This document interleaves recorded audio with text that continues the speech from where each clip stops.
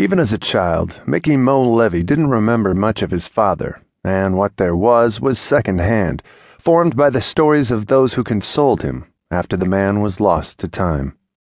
There were photographs of a short, moon-faced man with round, innocent eyes, an improbable nose, prominent ears, and a fringe of ginger hair beating a fast retreat from the center of a shiny head. When he studied them, Mickey Mo often wondered what his daddy found so funny about cameras, since in nearly every shot, his head was thrown back and his mouth was posed as if he were Santa Claus, letting go with a string of ho-ho-hos.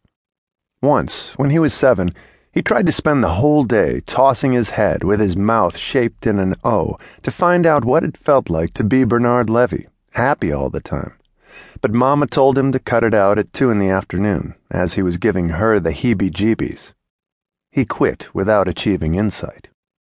Among the stories he heard, one he felt the need to corroborate by the time he was 12, and doubts, great and small, had set in, was that his daddy was immeasurably rich, a Midas of sorts, a man with a golden touch when it came to all types of business, one to whom even the princes of the Sassaport family came for advice and support if difficult, contentious decisions were to be made.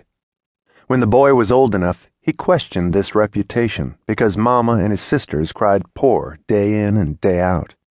One of his peers suggested to him that chests of gold might be buried in his backyard or greenbacks stuffed in the walls.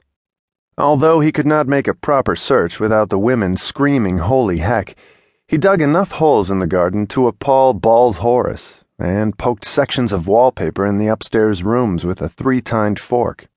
He hadn't the nerve to deface the front parlor where the women received, or the dining room where they sometimes entertained, deciding that if his daddy was sane, neither had he. He poked through enough flocked velvet to conclude there must have been an off-site location where the family fortune was stashed. During his adolescence, he was preoccupied with determining likely locales. In summer, he spent as much time as his chores and paper route would allow parked in a hard chair at the public library. He figured if he studied topographical charts of all the undeveloped land between Guilford and Memphis, along with maps of the populated and cultivated areas and the twists and turns of the great river as well, he might find an echo of a clue mentioned in his daddy's letters and personal papers that Mama kept tucked away in a cardboard box in her closet, the ones he sometimes read by stealth when she left the house. Why shouldn't there be congruities between the maps and the paperwork? Places where landmarks were mentioned, Mississippi tributaries admired or feared, towns and roads visited and traveled over and over. He came up with an intuitive list grounded in the notion that blood must ever call to blood.